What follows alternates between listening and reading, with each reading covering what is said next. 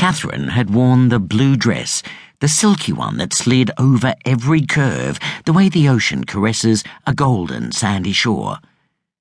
When another pilot had twirled her on the floor in a jitterbug, nearly every man at the dance had seen tantalizing glimpses of bare flesh above the tops of her nylon stockings. She danced and flirted with several other men. He didn't recall them all, but she'd come to him for the last dance of the evening, to Moonlight Serenade. "I'd do anything to fly in one of your aircraft, Paul," she whispered in his ears as he guided her across the concrete floor. The small of her back was damp with perspiration. "I can't change the rules, Catherine," he replied. "I said anything, Paul." He saw the look in her eyes and knew she meant it. He felt his body start to stir just as the dance ended, and he shepherded her to a quieter corner of the hangar, behind the parked aircraft, grabbing fresh drinks on the way from a steward carrying a tray. "What would it take, Paul?" she pressed, sipping her brandy and dry, her free hand brushing a strand of hair from his forehead. "An Act of Parliament that allowed women to fly, and your enlistment in the Air Force, I suppose."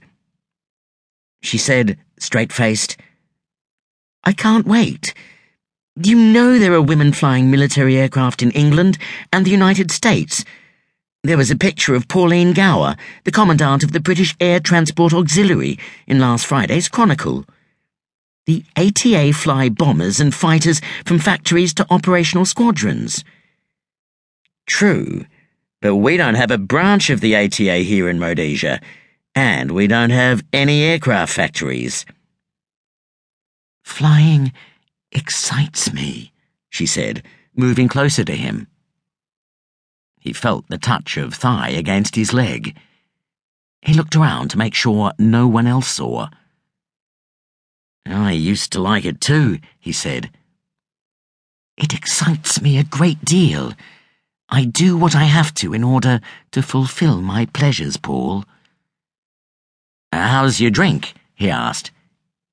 "Finished." She crouched and placed her empty glass on the floor. She looked up, her dark eyes fixed on him. As she stood, she ran a fingernail along the crease in the front of one leg of his uniform trousers. Her finger stopped at the belt of his tunic.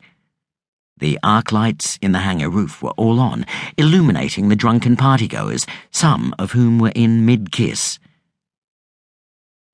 "What are you going to do now?" she asked. Right now, go to bed, I expect," he said, checking his watch. It was after 11. "If you're not going to let me fly one of your aeroplanes, will you at least let me use your telephone?"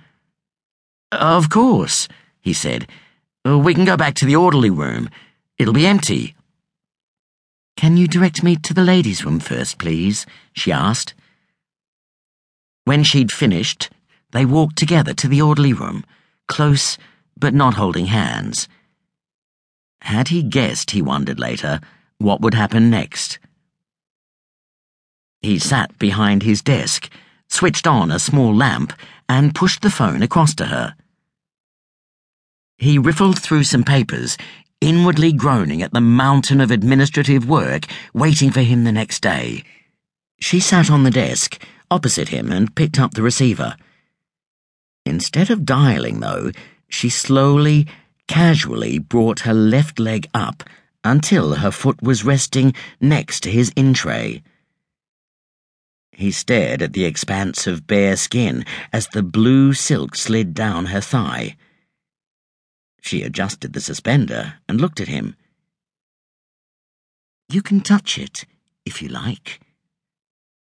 She held the telephone by its cord, the handpiece dangling in front of his eyes like a swinging hypnotist's watch. She moved her foot in an arc across the desk, sweeping aside some paperwork. She was seated there now, in front of him, her other foot on the table, knees raised.